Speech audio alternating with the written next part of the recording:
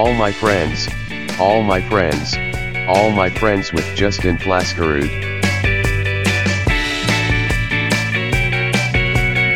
All my friends, all my friends, all my friends with Justin Flaskerud. Hello friends, how you doing? Now as you may know, I work in the IT world and we're always battling security issues. There are so many people out there that are trying to get your information and do bad things like steal your identity, blackmail you, start accounts in your name. It's a crazy digital world. I do wonder if I put myself out there with this podcast. I did a search in my name the other day and it shows this podcast, my radio station, and some old TV interviews I did back in the day, plus my LinkedIn account. Now I made some changes to hide some of my public information. You may want to do the same. Check out how to change your passwords. Check out how to get your stuff off searches. Do stuff like that, and you should have better security on your social media accounts. Never trust texts from random numbers. Don't respond, block them, do a search to see who that number belongs to, but never trust them. And often check your spam accounts to see if any accounts have been set up in your name. To do that, just go into your clutter or go into your spam file and check that out. I always check mine out.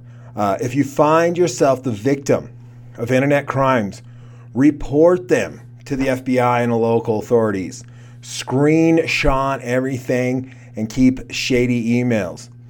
Now, you may feel stupid, but you're not alone in these situations. These people who lack moral fiber take advantage of older folk and people that are just not good at technology.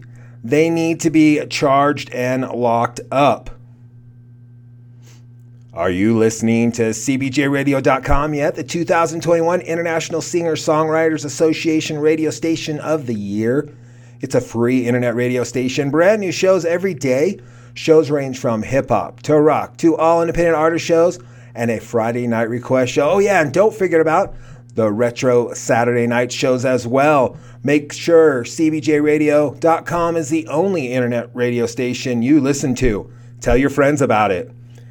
Today's guest is Travis Daniels. It has been way too long since I last saw and talked to Travis, so I was really excited to do this interview. As you will learn, Travis and I moved to Laramie from other towns, me in the 8th grade and him in the 10th grade. Our high school is fairly big for Wyoming, and our graduating class was around 300 people, so I didn't know Travis that well in high school. But we got to become better friends in college, and you will hear that story in the interview. Let's get to it.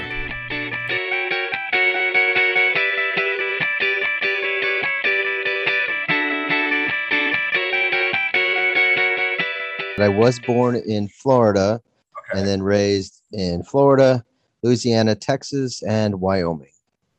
Was Florida one of those, I was there for 6 months and then I got on to Texas or Louisiana after that? Or do you have memories of Florida?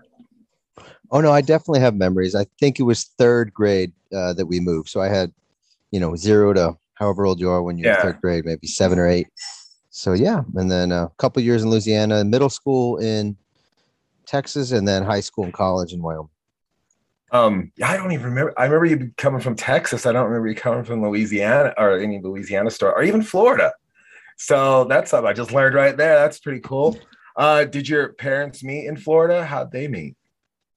Let's see. No, they were they went to the same high school. They were from South Dakota, and he was a Navy pilot, and so they ended up in Florida with the Navy. Okay, and then that's how I ended up being born down there in the deep South. Gotcha.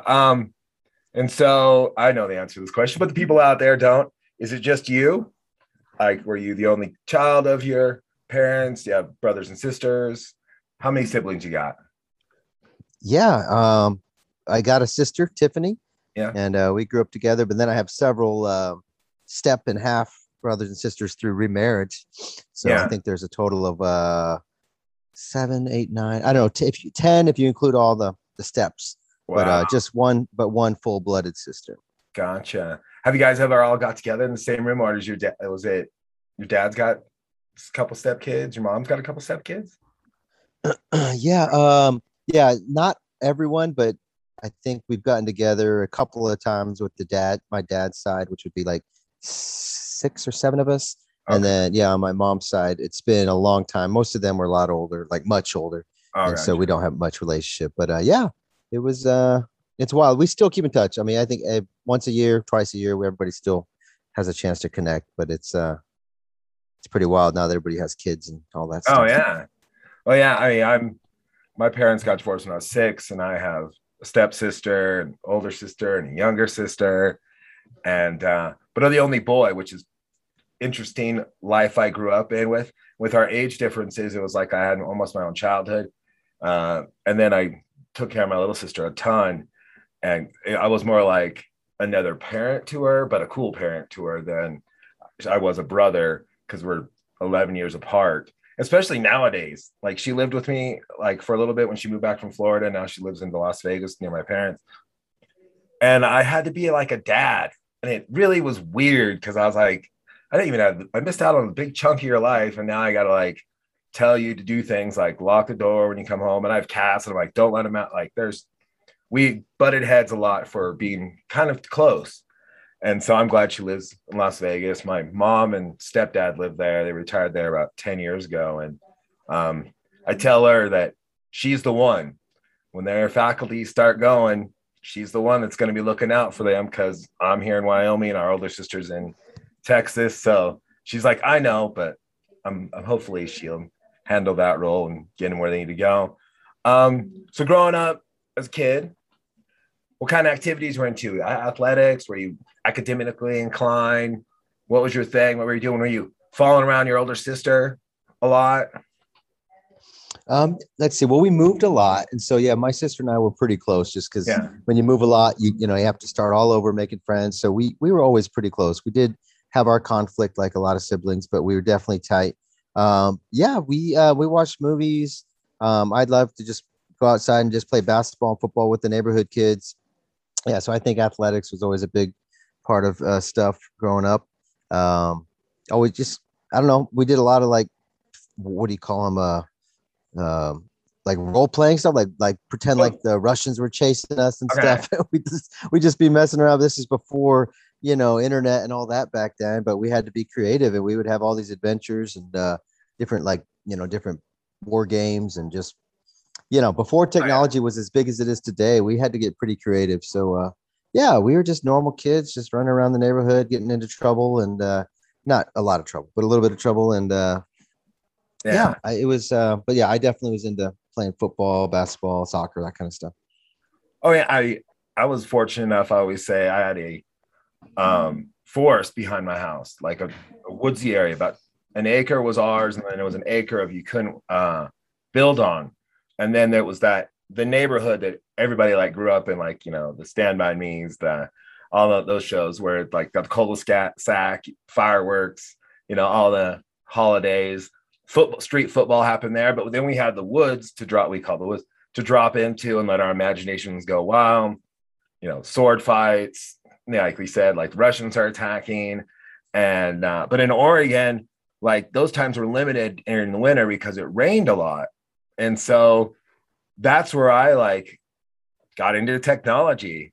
Like I had a Commodore 64, but yet, and wanted to play video games. My friends had Ataris and ColecoVision, but yet we would put them down just so we could get back outside again, because the weather was in the wintertime, especially, just unpredictable. And once you get wet in the rain, you're just wet always. So you took your spots when you could go out and hang out and stuff like that. I wasn't academically inclined as a kid because my older sister cast a big shadow. She was very academically inclined. And so in my silly middle child mind, I wasn't quite yet, but I was like, I want to be different than her. I'm going to do different stuff. Who was more academically inclined, you or your sister growing up? I would say definitely my sister. Yeah. Like, I mean, I think we both were smart, but she cared about getting good grades and I did not. And so, so I just generally didn't give an effort, and that's just, Yeah. yeah. So she, was definitely one of those. I don't know if she got a 4.0 or whatever, but pretty, if not pretty close. And that just wasn't really a category for me to give the effort, So yeah. So I totally understand. Yeah, but I think our yeah education system I think it's tougher on boys because we are more active and we're more, not always, but generally speaking, I know I like to be more hands-on through my learning experiences. And so I think sitting in a classroom hearing somebody talk was just death, misery for me, So I think the classrooms where I got to do labs or something more interactive, I definitely would thrive more than the ones where I was just being talked to. Oh, yeah. So I think part of it was me and part of it was just system. I think it wasn't suitable to who I was, but I did finish, Oh yeah. It was definitely a one size fits all. I mean, it still probably is too. And I mean, it took later till there was labs in like college and stuff where I was like, yes, just put my hands on it. I'll get this. But 100 people in the classroom and they're just lecturing at you. It doesn't want to go in the old noggin there. And that's where, like, I remember in elementary school, they kind of kept you a little bit occupied with like projects and not busy stuff, art stuff. And so it wasn't just nonstop lectures to you all the time. I don't know if they do that anymore. I don't have any kids at all. So I don't know if that's the same way. And, but yeah, I rebelled against my sister because she was the shadow, the big shadow. And she was the first Rude, by the way. Her nickname was Rude before it was mine, because of a coach. She had him as a track coach. I had him as a football coach. And by the time I got to football, he was like, "Oh, you're Rude's little brother." I was Rude's little brother for a long time. And then I moved to Wyoming and became Rude, but I didn't ask anybody. It just kind of built organically. And about my sophomore year, 10th grade, Flask Rude's really hard to spit out. And if you know how to say it right, people just heard the Rude part and there he goes. And so, I always have to tell that story. My older sister reminds me, she's like, "I was the original Rude." And I'm like, "Well, I made it famous." And she's like, you're right. You did make it famous. And I was like, yeah. And so, then, okay, you talked about playing basketball. Were you into the other sports? I played like soccer and wrestled and football. Well, I think, growing up, just everything that's back, I don't know. We just, whatever was going on is what you did. And so we became kind of just whatever the season was. Yeah. But no, in high school, I got a little bit more interested in tennis just because nobody was like trying out for it. I'm like, well, gosh, that doesn't seem that hard. And so, I did tennis and soccer like competitively. But then we always had all the intramurals and all the other sports for fun. But those were the two that I did for, as in terms of team, I guess JV, varsity kind of stuff. Yeah. And still enjoy it to this day. Now I live in Europe, and obviously soccer, football over here is like, a religion to some degree. So I really do enjoy still kicking it around with the guys and enjoying that as a activity. Tennis, a lot harder than it looks. Oh my God, that is a tough sport.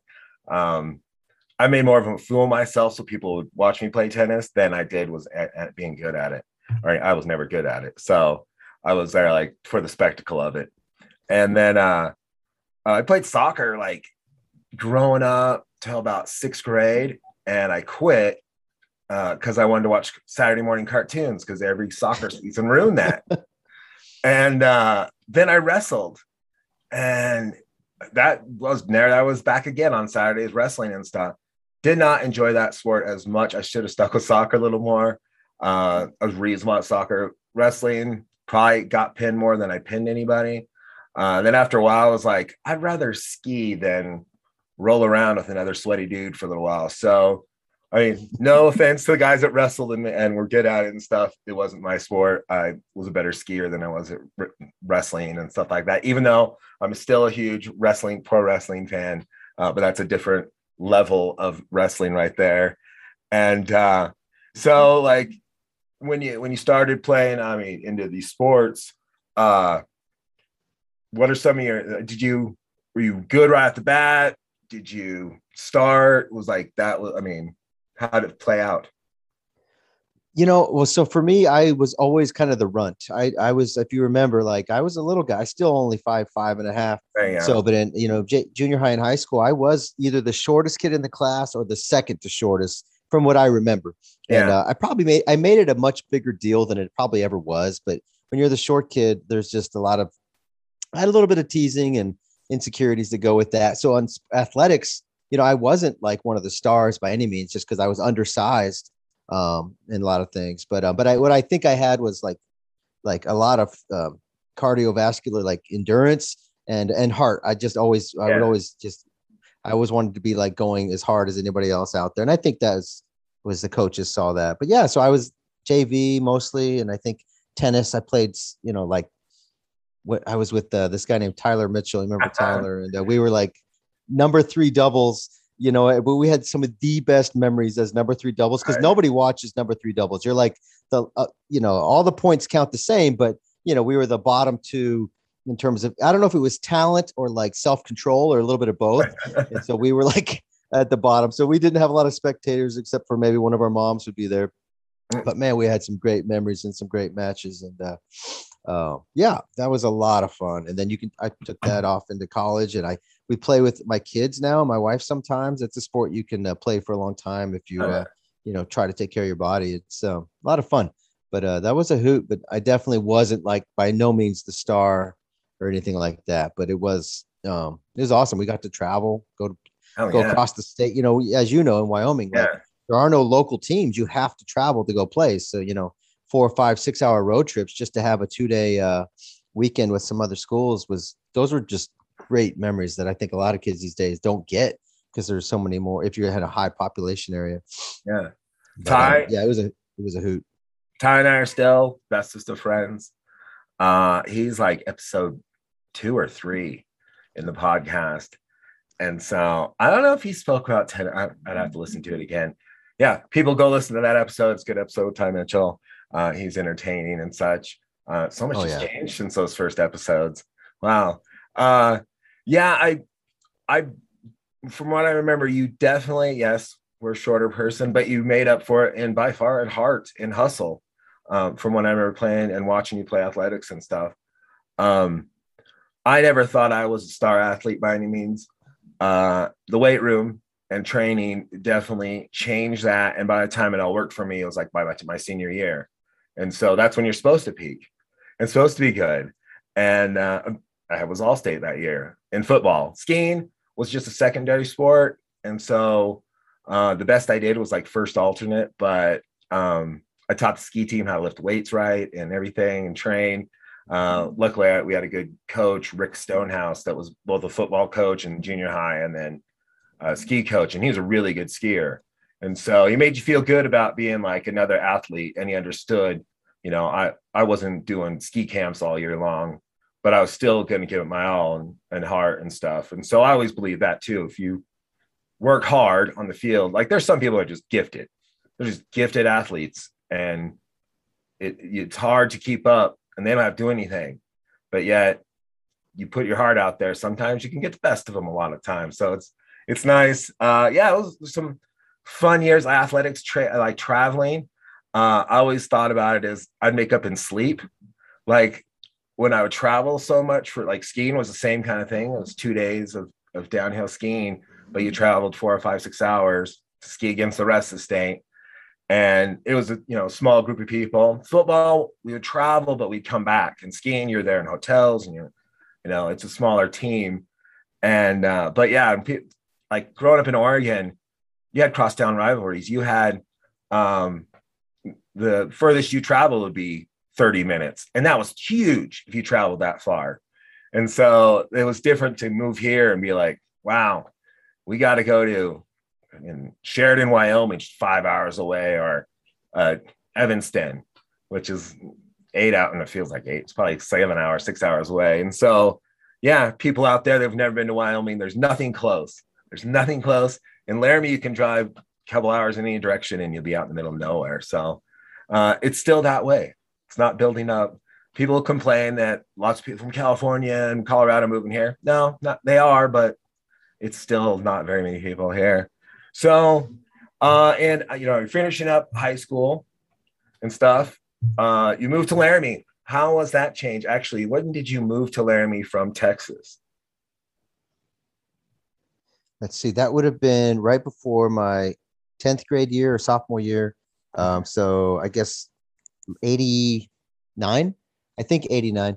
Yeah, it sounds. And yeah, it was, and that was an interesting transition because I mean, Texas, you know how has a certain reputation, and I mean, we were by no means like native Texans, but that's a big culture change. Move to Wyoming where people are just, it's more small towny and just very different. But yeah, but the good thing about Laramie is that it's a 3-year high school. So, you know, I came there literally, you know, at the beginning of high school for everybody else, even though everybody knew each other, you know, it was also their first experience with high school. So that wasn't too bad. I think we lived in West Laramie out in like this little apartment out in the with a dirt road. And it was fond memories.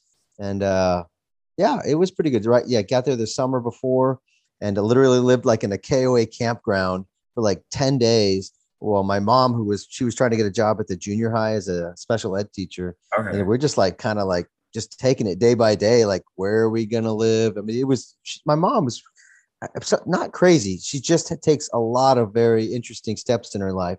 So she packed up a U-Haul, both her kids, me and my sister. We had a dog and a bird, and then we drove from South Texas to Wyoming, which was like 20 some hour drive, showed up at a KOA campground with no job, no place to live, just like ambition and hope and a prayer.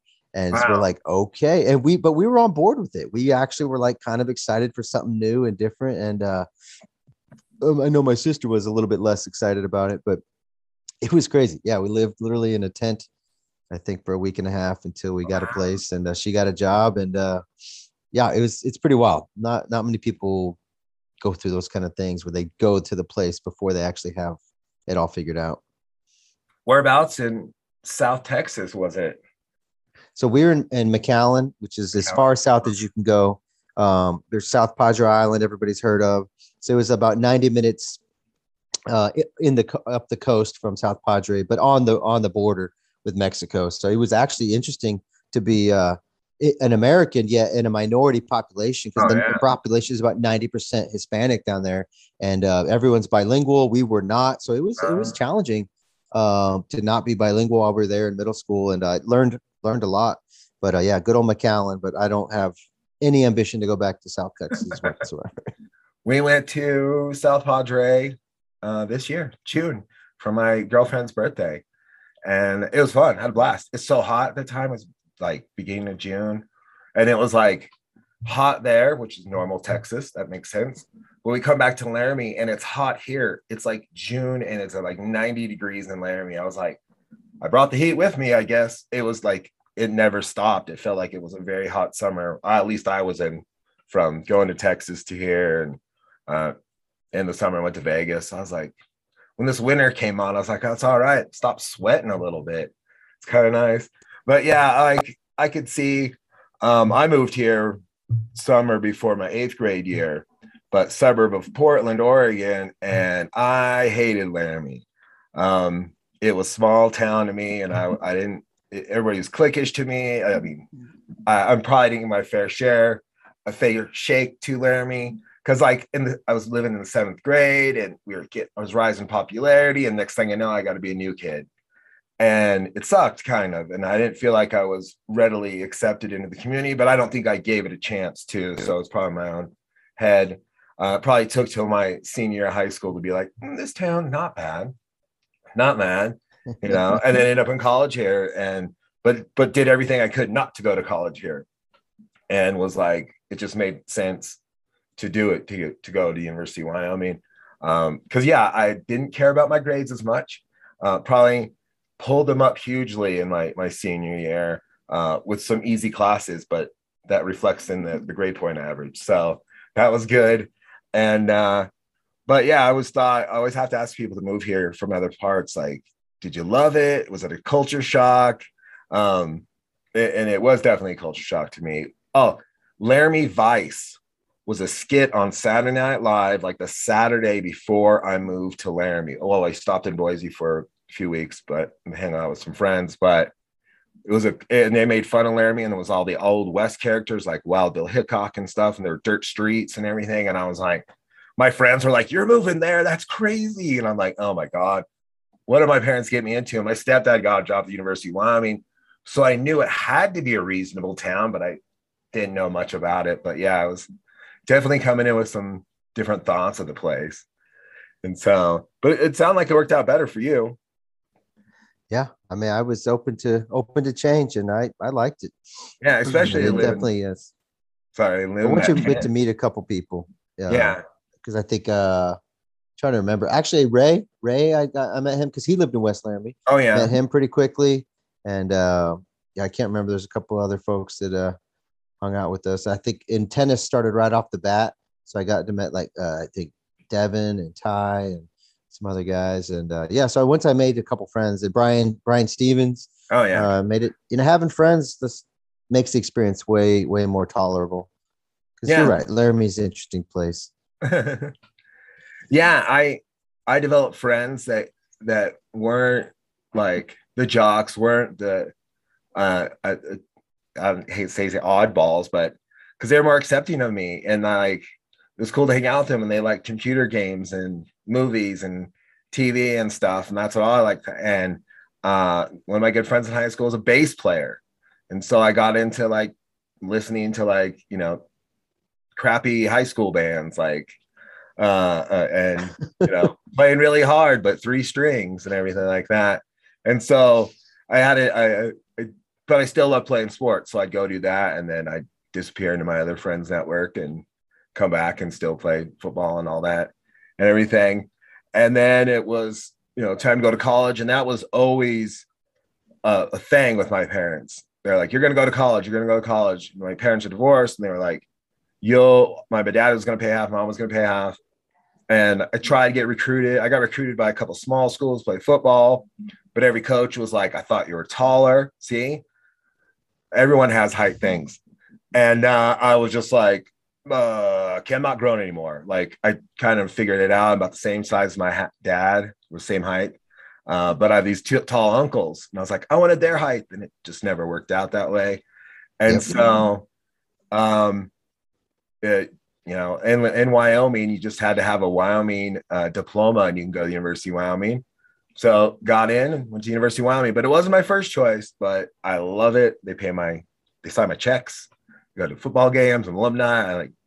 Things changed. I wasn't even that great of a University of Wyoming fan when I started at the University of Wyoming. Like I'd still wear my Oregon Duck stuff. I was definitely cheering for different teams. Then you spend enough time on the sidelines shooting video, you become a fan of the sport and everything. So was the University of Wyoming your first choice, or did you look all around? No, I didn't look at all. I wasn't even sure I was going to go to UW. I considered the Marine Corps for a little bit. And then I thought,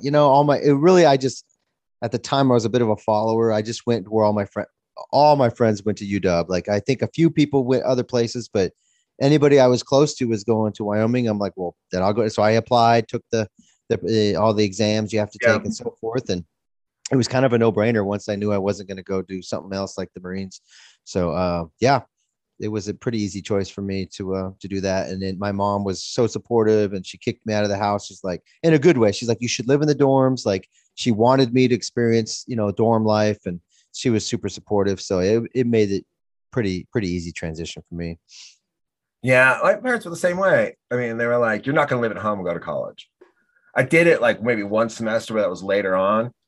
But I mean, with the intent of leaving again, it was just the housing situation wasn't working at the time. But yeah, they're like, "You're going to live in dorms and you're going to experience life." And then it turns out I just hang out with other Laramie kids.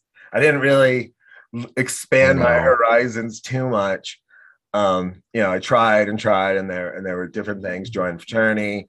There were just different ways I tried, and I met a lot of people not from Laramie through my degree, which was good. The broadcasting track, and some of them are still, lifelong friends and everything. I mean, that's what college was for. But now that we have all these anonymous on campus, like I'm always like, I wish we would have had that building or this thing when we were in college, or they don't know how like caveman-ish we lived during our college years. And I was like, we're so lucky. And but yeah, that's just me working on campus and seeing the big changes which should come with a university and such. And so what was your experience like your freshman year of college? Well, let's just say that I didn't take my studies very seriously. I was 17 when I started. I was young for our graduating class. I was one of the youngest as well. So we started in late August, and I was still 17, and I was every bit of a 14-year-old, probably emotionally and mentally. So yeah, it was fun, but I didn't pursue. I really did it because it was the thing to do, not because I had any specific goals or ambitions. Which, looking back, I kind of have a little bit of regret. But so I mostly just hung out with friends and didn't do very good in school. My freshman year, let's just say I had 2 freshman years, okay, because of academic lack of academic progress, because I had freedom for the first time in my life, like total freedom. And it wasn't hard to get alcohol and stuff. So so we just got sidetracked. And it was too bad. I mean, I did have some positive experiences with meeting new people and definitely some of my like Spanish class and some other things where I got to meet some people from not just other cities in Wyoming, but across the world. There was an international flavor on campus, which was cool.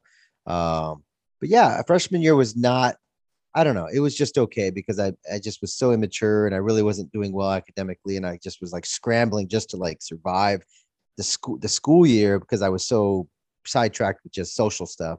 So I didn't have a lot of a lot of success, but it was fun. It was fun, and I did obviously get to do the dorm life. I got to meet a lot of people there and go to football games and stuff like that. But looking back, I would have done some things differently. I agree with everything you said, and I point the finger at myself. That was me in a nutshell too. That freedom thing. And also, like, I had athletics in my life so much, and they were so part of my life, and they weren't anymore. And I was like, what am I going to do with this time? Oh, yeah, learn how to drink. Not make my mind better, not study more. I learned how to drink when I was in Australia. I had a fake ID. And that kind of, I looking back, I wish I would have been a little more responsible with my time management and knowing that, you probably don't know because you're in it, that you'll have so many years of your life that you can drink. You just don't have to fit it into the first, time you're free and away from your parents and in college. You don't have to fit it all in like 1 year, 2 years. So many years ahead of you to get that done. So I probably would have backed up off that, but definitely worked on my mind more. It was definitely a switch from building your body and everything and being stronger and faster than, okay, now I got to be smarter. Nobody cares that you played high school football anymore. It's what you do in the classroom. So that was a tough pill to swallow, and it probably took a long time to get it done. And identifying as that person, as I'm the total jock now. Now I'm just another student like everybody else. This is interesting to go transition to go through, and I used my time unwisely, but I had a blast. I had a great time. My freshman year, I definitely had 2 of them. And I even lived in the dorms my second year of college, or the second freshman year.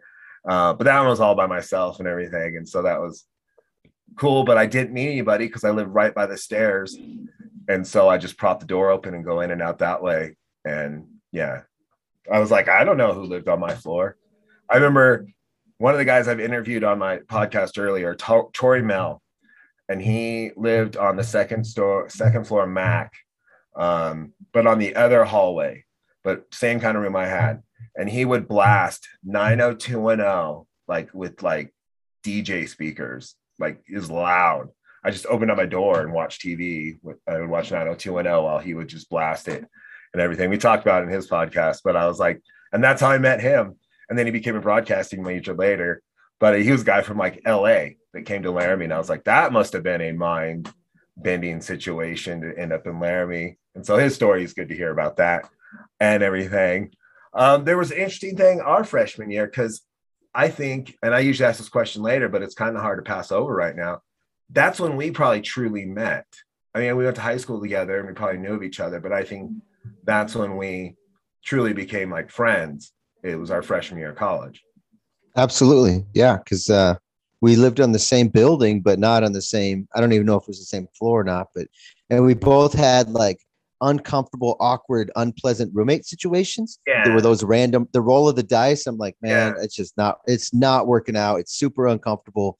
And you had, I don't know if yours was as bad. And I think we worked it out. We're like, hey, let's just switch rooms. And so eventually I think we just worked it out. So we switched rooms and traded roommates. I And think it was a win-win. your roommate wanted to go be a roommate with somebody else. And you were like, I got a free spot. And I was like, I'm in. And my roommate, I mean, it wasn't awkward with my roommate, but he was German. And he was like 21 years old. So there was definitely a maturity level difference and everything. And so I was like, it was much better that we became dorm roommates than the people we were with, because they belonged with other folks. They could be better friends with other people. And yeah, we ended up playing like video games all the time, and table tennis, ping pong downstairs. One of my, I was thinking about this when I was going to do this interview. You and Jeremy Wheatley, we're still good friends, talked about the Greek Mind live, and I recorded you guys on my like tape player in the room, and you guys did a show together. It was pretty funny. Just not the hijinks, but the interesting things that we come up with in our rooms and sitting out and hanging out and stuff. And I was talking to my girlfriend about it, and I was very into like recording parts of songs, but on a tape, but so, like just pulling lyrics and adding them together. And like I remember I did it, and then I just used your Greek Mind Live part, and we'd record over the whole interview because it went south pretty fast when you guys started talking, because it was a class that was offered. I think you might have taken it. I don't know. But I remember it was offered on campus. And so we thought that was a very interesting name for a class, and we would come over and visit. And so, yeah, that was one of my more interesting stories I remember from the dorm days. You got any ones? We were clowns.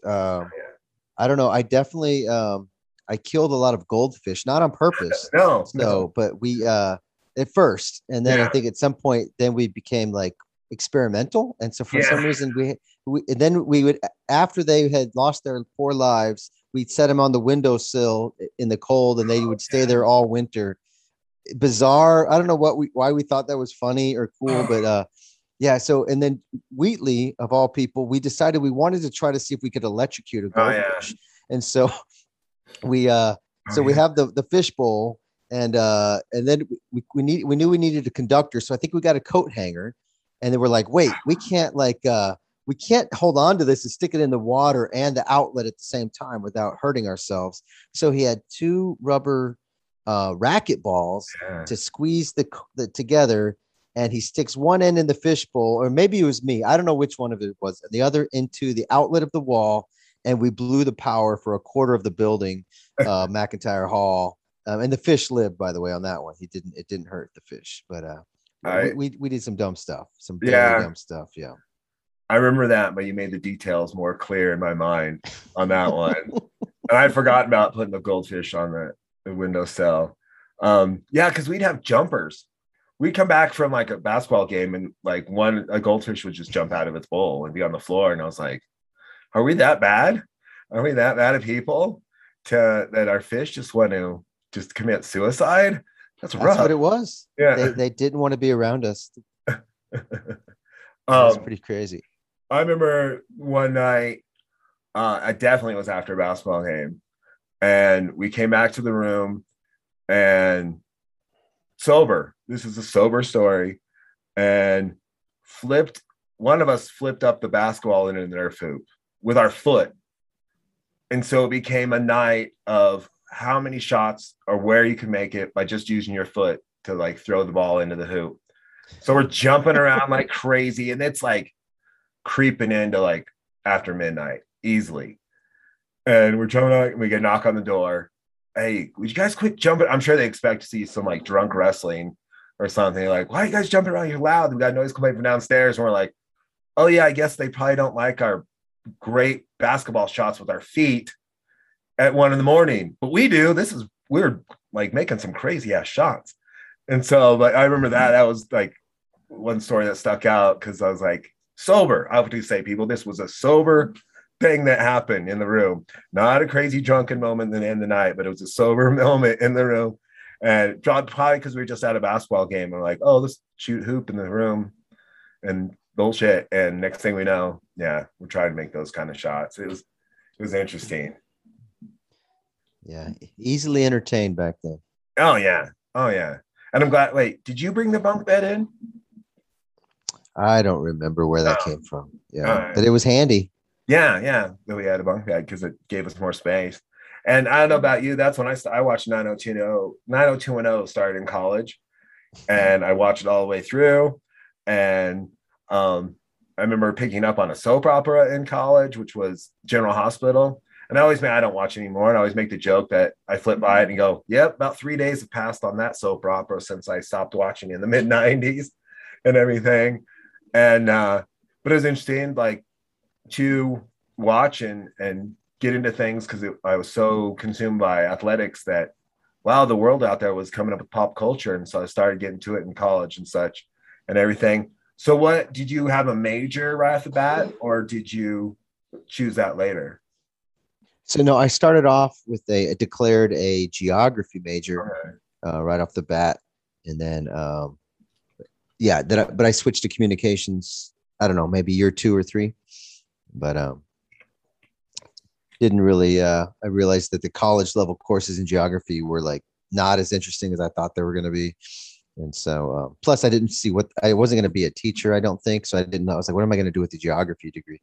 So yeah, switched it up. It was interesting because I remember that kind of switch. I had a friend out in Oregon that I grew up with, and he like switched from communications to geography almost like right at the same time that you did. And I was like, well, the world is balanced. Just got to balance that out. The world is balanced.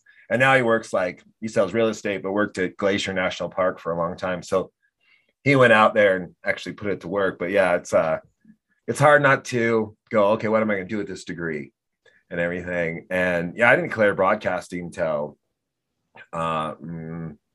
maybe second semester. And I had no clue, but my stepdad was slowly grooming me to be in the major. And once I like interned for him, it was all good. And that's what I wanted to do. And it turns out doing podcasts and radio shows kind of pans out when I was always the guy behind the scenes and everything. So, and I have an idea how to run audio and video now. So it was good, but yet I'm kind of jealous of the people that stepped into a real career, because I went out and put out 100,000 resumes, it felt like, and I ended up working in New York at a TV station by chance, because my dad, not the broadcasting guy, my dad who lives out in Oregon, got my resume across the desk of somebody in a corporate office. The next thing I know, it worked out. So you're going to school in Laramie, just declared geography major. Were you working throughout this time too? Did you start working in high school, or did you start working in college? Let's see. I know in high school I did just different odd jobs. I don't think anything too steady. I think we would sell concessions at like basketball and football games. But yeah, I did some summer work, obviously out in Laramie.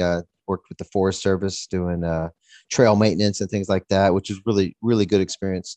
And then once in college, there was a group of Laramie guys that all worked down at a Mexican restaurant down on I-80, Cafe Olé. Oh yeah, and which is I heard burned to the ground, but it's not there anymore.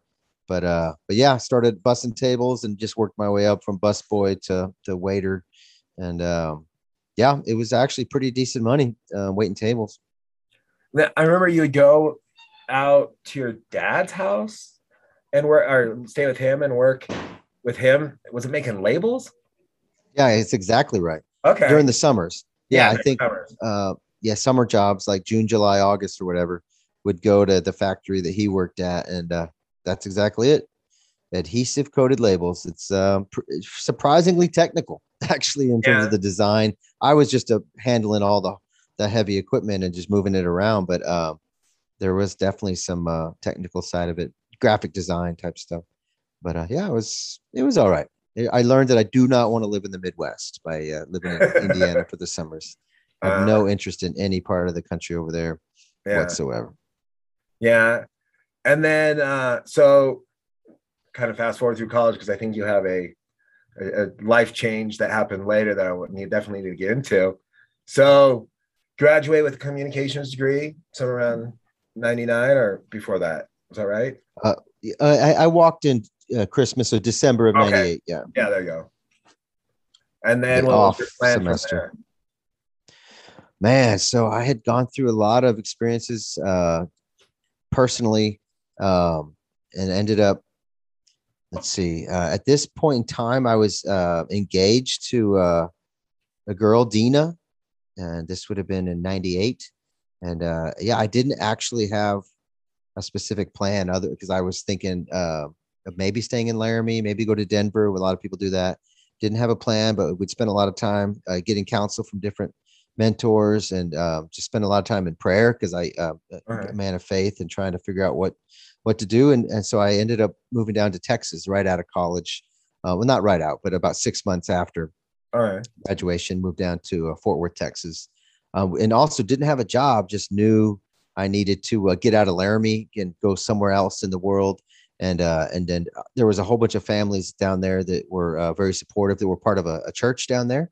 So we just plugged in to this Christian church in Texas and stayed with he was an alumni from Wyoming, a firm. He was a lawyer, businessman, and stayed with him for a few weeks while we got on our feet. And there was Texas job market was pretty easy to get hired. And so, yeah, started working at it was a job agency. So like as a temp job coordinator, working with a lot of I would say like first generation immigrants and ex-felons who just needed a lot of help getting work. So it's, in some ways, it's almost like charity work, but you were giving people real jobs, and it was very satisfying. Good. So, I lost your mic there a bit. So did you put your communications degree to work? I guess you were. Did you learn any of those skills to be like, okay, this will help me out with these folks? I don't want to like shoot down my bachelor's, but it didn't really necessarily. Anybody could have got the job with or without a bachelor's degree. I think maybe just because I was older and more mature and definitely had, obviously read a lot about just people, organizational, human communication. I know there was value in it. But I think what got me the job was that I took 2.5 years of Spanish. It's because I could speak a little bit of Spanish, and that really pushed it over the edge to get me hired that first spot, which was learn a language. If you don't know more than English, you got to learn another language. It'll change your world. It really help you. I don't know. I understand Spanish actually a whole lot more than my girlfriend, who is half Mexican. And she works in the funeral business, and I was just like, so sometimes everybody would come up to her and like speak Spanish towards her, and she'd be like, and I'll be like, they said this. I can translate it a whole lot better than I can like regurgitate it. I understand it a whole lot. Probably, many years of Spanish, but then I went to like Mexico for the first time, like Tijuana, and they aren't speaking Spanish. They're speaking some sort of different slang, which is like proper Queen's English versus American. And so there's a lot of different slang words and usage. Like it was different, but I understood it while I was there. So I definitely need to probably get back and learn it. I'm sure there's many different ways to learn it these days, but that's probably the one I'm most familiar with. But I agree, we should all learn more languages, because once you can learn one, you probably could lead to other languages as well, because your brain starts working that way. But also like 4 years of college Spanish. I mean, I think I had 2 or 1 year, 2 years, because you had to take 2. It's not in my brain as much. It was easier being around people and learn a little more that way. So down in Texas, you're working in this hiring agency. You're engaged to No, so I did get married in Laramie, or Okay. in Wyoming, Western Wyoming, before we moved to Texas. So Okay. got married to Dina Hacklin, and second best decision I ever made. All And right. so it was awesome. And yeah, so she came down. We started a life down here. And sorry, did you lose my audio? I still got it. It just got a little more hollow. Did you knock your USB out of it? How about now? Perfect. Yeah, Technical stuff happens. It's all right on this show. it does. It's part of life. Yeah. So you guys moved down to Texas. You're working there. Did she get a job? Did she get a job down there too, or were you guys like about to start a family? No, we both started working outside down. I can't even remember what was her first one. I think she worked for a florist for a while. She worked with an alternative school with like troubled kids that were getting into trouble. She worked with a nonprofit, like doing like scholarship type stuff. So she did a lot of really, really interesting stuff while she was down there. And then, and then we didn't have any kids until like much later, I think 5 or 6 years later after we moved there. So we just both did the professional life. What do they call it? Double income, no kids. And we're just trying to figure out life and grow up and try to just, you can finish college and you don't have to actually be an adult yet. So yeah, maybe that's why I have a divorce. Because like on the same time you met your wife, I met my ex-wife, and she was from England, and we moved to New York and did the double income thing. And about 3 years in, we were just really opposite people.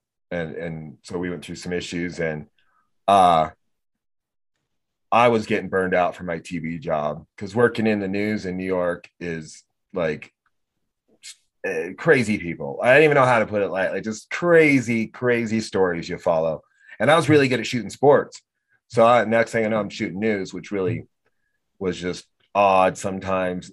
Sometimes I did great stories that were fun and interesting, but sometimes I followed a murderer, sometimes a narcissist. I was there for 9/11 and was like, this is burning me up. It's turning me into a hard person, and that's not who I am. And a job came open at the University of Wyoming. I thought it would be a good opportunity for us, and she thought differently, and that kind of led to the demise. That was the final straw of things. But yeah, I would definitely wasn't mature enough to be married then, I don't think. I enjoyed my time in New York. I made some great friends. I got to do some cool stuff, but TV news burned me out. And now I work in education for the last 18 years in some sort of IT, spot. So I feel good that I'm part of the process of education, and not waking up going, what crazy story am I going to cover today? This is not fun. This is not what I thought I was going to be doing with my broadcasting degree. And I thought it was hot shit leaving Wyoming. I was probably one of the better videographers in the state, and I didn't want to live in Denver. And I wasn't working in Wyoming because I was better than all those people. I got to New York, and I was average at best. We had guys and gals that were winning daytime Emmys for their video pieces. They were just so talented and so good. I've learned from them, but I wasn't getting those stories. You got to put in the time for that. And I wasn't really ready to wait that one out. So I came back about 3 years later. But then, okay, I'm not sure if it's true, but like right around after 9/11, did you join up in the service? Was that accurate? No, a lot of people did. It was definitely a chance for people to really show patriotism, but that wasn't it for me. I was, civilian for from 99 till 2008. So I was still in North Texas, Fort Worth, doing different careers or different jobs. And so, like, was it just unfulfilled in those jobs? Like, I think the service is what I want to be. I always thought about it when I wanted to be a Marine right out of high school. I mean, was it always just sitting in your mind over time?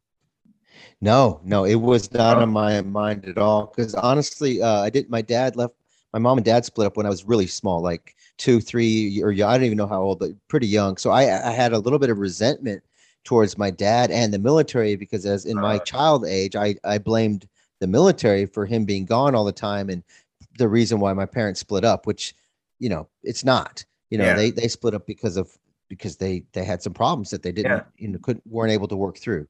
But so I resented the idea of the military, as like if somebody who wants to have a family, it's not a good idea.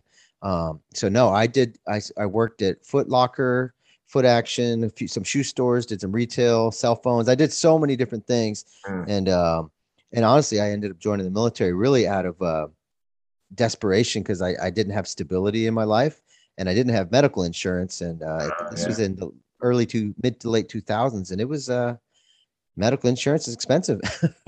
And so I just and if you're married, your spouse, they like some stability. It's a good thing to have. And so somebody talked me into possibly becoming an officer in the military, and I was like, thought that was a really good idea. And but I just lost all my light. So it's all right. But I might have skipped over it, but did you have kids already by then when you were like, all right, I'm going to sign up? Or was that? Yeah. I had my daughter was born in 2005, and then we were pregnant with my second. So that's probably what prompted me to join. It was really more of a financial instability move to join the military at a time when, I was 33 years old, and I enlisted. It was a pretty crazy story, because most people enlist at age 18, 19, 20. Yeah. And I enlisted, at 30. By the time I joined, I was 34, which is a very unusual path for most. But I really just was looking for some stability and some change in my life, and said, hey, let's do this. And my wife was on board. So I said, all right, we're going to give it a shot. And wow. So you go crazy. As an officer, but do you have to do like basic training and all that too? No, so I did not go as an officer. I was not, because of my age and my delay. The officers at the age of 29, they don't accept officers anymore if you're over than that, because unless you're, I think, a lawyer, a doctor, or a chaplain. All right. And I wasn't any of those. No, so I enlisted just like somebody. So I went to boot camp with 18-year-olds who probably don't even have a driver's license. And like, so I was definitely like, it was a weird thing having a, college degree, but it doesn't matter. We were all the same and, equalized. So it was very humbling. And I think my pride took a hit, which is a good thing. And just say, hey, I'm just another person, made some mistakes. And I used the military, honestly, as a chance to have a fresh start in life. And they paid for all the medical stuff for my second child being born. And I had, medical stuff. My wife had medical stuff. They paid for all that. So I did it more as a stability move, and it's really paid off. So it's Navy, right? Is that right? Yep. US I'm Navy. in the Navy. What's your 13 years? And all that? So I'm a chief petty officer, sonar technician. So so in the pay grade, I would be E7. Okay. And I've been in 13 years, and pretty wild. So I'll be up for E8 in a couple more. I think I have one more year before I even get looked at for that, but it's pretty wild. So I did look at the officer route. There's a way to convert from enlisted to officer after, I believe, 8 years. But the longer I was enlisted and growing in the leadership development, I thought, I'm going to stay this path. I think I have more influence over the junior guys, all these people who maybe didn't have a good home life and things like that. And were officers, they have influence, but they're more systemic and more just leadership directive, where when you're a senior enlisted, you just really get to dig into people's personal life and really basically be a parent to all these younger sailors. So it's pretty wild. Do you have to go, obviously you probably got to go through some schooling to work on radar equipment? I mean, I think it was about a year's worth of schooling. Very technical. Honestly, in college, as you and I know, like, it's all self-motivated. You have to do the work. Nobody's going to do it for you. But in the Navy, they can't have any attrition. So they will they really spoon feed you, I would say. It wasn't, to me, super challenging. Like, there were some challenging parts to it, but you have to really suck at life to fail. And so you just keep keep going through it. And yeah, I went from being more of a social communications person to a bunch of more technical stuff. But it's very interesting. It's very interesting. And then there's the whole intelligence side of it. When the military talks about intelligence, though, they're just talking about like secrets. Oh yeah. Oh yeah. It's funny they use that term, but but intel is just, spies and secret stuff. But yeah, so it's very, very interesting. So it's a Navy, so you're all around the world. Like, where have you been stationed? So well, really just San Diego, 2 tours in San Diego, and 1 tour in Virginia Beach. And then now I'm in southern Spain. I just got here about a year ago in Andalusia, Spain, for another tour. And so sorry, go ahead. Oh, I was going to say, but I spent some time in Pearl Harbor, Yokosuka, Japan, and Everett, Washington as well. But those were more like just for a week or 2 at a time. So when you get do you get physically stationed? You bring the whole family and everything? Or depending on if it's if it's longer than 6 months, I can bring the family, which they're up for it. So yeah, they're with me here in Spain and doing the whole experience with me. Although I'm going to be gone a lot. I'm on a ship, and so when ships, when you're on the ship, you got to be gone quite a bit. So they're all learning Spanish?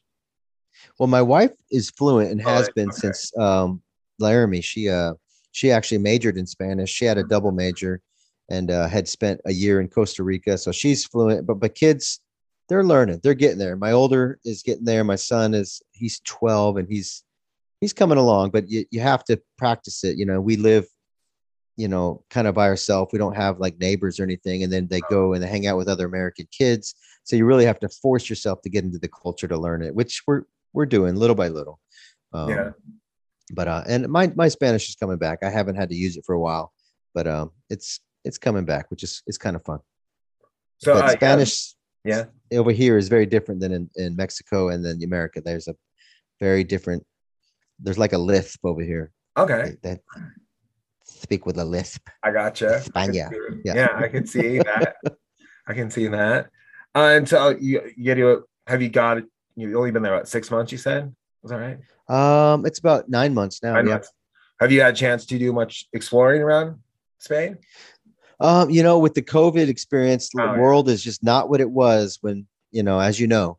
But it has, some things have relaxed. And so, yeah, we've mostly just checked out southern Spain, a couple hours from here, which is very beautiful. But then my last tour, we got a chance to go to Norway, Iceland, and Denmark. Not Denmark, Germany. So yeah, a few places, but with the family, we just only hitting up southern Spain, which is plenty to see and do. Well, speaking of COVID, it was all in hit. You guys probably went back in the States. Is that right? Yeah, we were in San Diego back in spring of last year. Yeah. So did you guys have to do some homeschooling of sorts? Was it a crowded household like a lot of other parents went through? Well, it's funny you say that, but we've done homeschool from the very beginning, so it was almost no change for us. Okay. Being a military family, gives us so much flexibility. So, my wife has really been doing all the schooling from the very beginning. So there wasn't a huge change for us, other than all the neighbor kids were home as well. Yeah. So all the kids are like, we want to go play. School. But yeah, that definitely affected us, but not like it did most people. Yeah, the horror stories I heard people, it was like, oh, can't wait for my kid to go back to school, or nope, my wife handled all that, and just stuff like that. I had been working with Zoom since it really first came out. I was working in our outreach school, and then they got rid of the outreach school and put me in IT.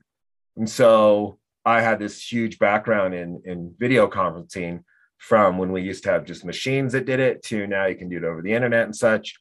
And so I kind of excelled during that time period. I went home for like 2 months, and then we got a bunch of money to CARES funding to upgrade all our technology.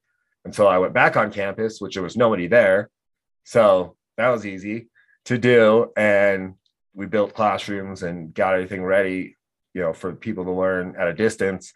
And it was weird. walking around campus on like a Wednesday afternoon and you see one person, and it's like typical, you know what it was like to be on the campus here at 3:00 on a Wednesday. I mean, it was crowded people, and it really, hasn't truly recovered the amount of people I see on campus. I think there's still hybrid stuff going on, even though Wyoming's full boat open and everything. We do have to wear masks while we're inside buildings. I'm in my own office, so I just shut my door and pop my mask off. But I did a lot of life with this, looking at a person, Zoom, but I was ready for it. I understood how it was going to work and everything. And and people ask me questions like, how do you do this or what that, or if you use Zoom? And I'm like, very familiar.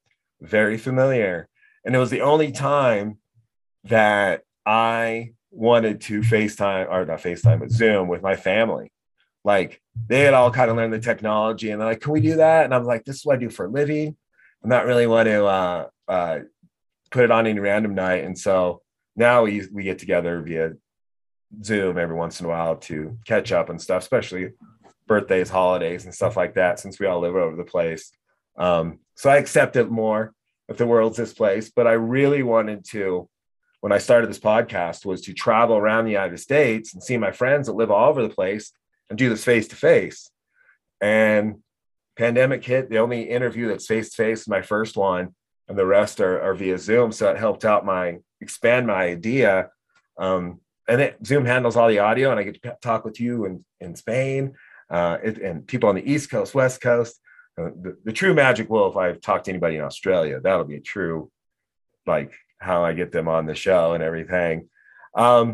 So usually I ask the last question of how we met, but I already did. And so, yeah, we got through it. We were college roommates, everybody. I was really excited that you did this interview because we hadn't really talked. I mean, since we left Laramie, and then, our generation didn't have Facebook till way later in life. So we kind of went and lived our lives. And then, so I'm like, yes, I can connect with on Facebook, and I see that you joined the military and have a very successful life and kids and everything. So that was pretty awesome to see that. Once we both left Laramie, we're like, good luck out there, friend, what's going to happen. So I want to thank you for being on the show. Oh, no, I really appreciate the invite. I do keep up with you remotely, and I'm just glad to reconnect. Been a very long time. Too long. Definitely too long. And so good luck there in Spain when you ever get back stateside.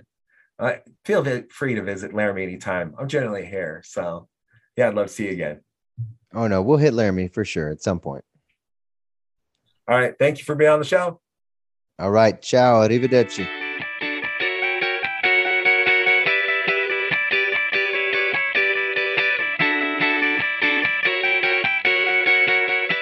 I want to thank Travis for being on the show. One thing I forgot to talk to him about was his nickname and if he still had it.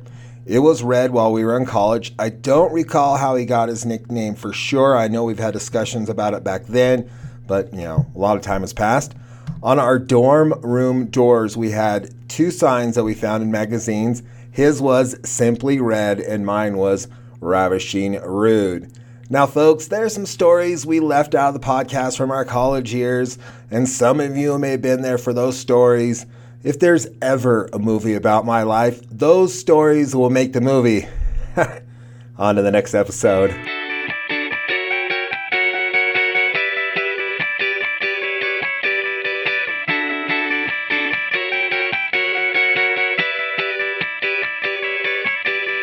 All my friends with Justin Flaskerud.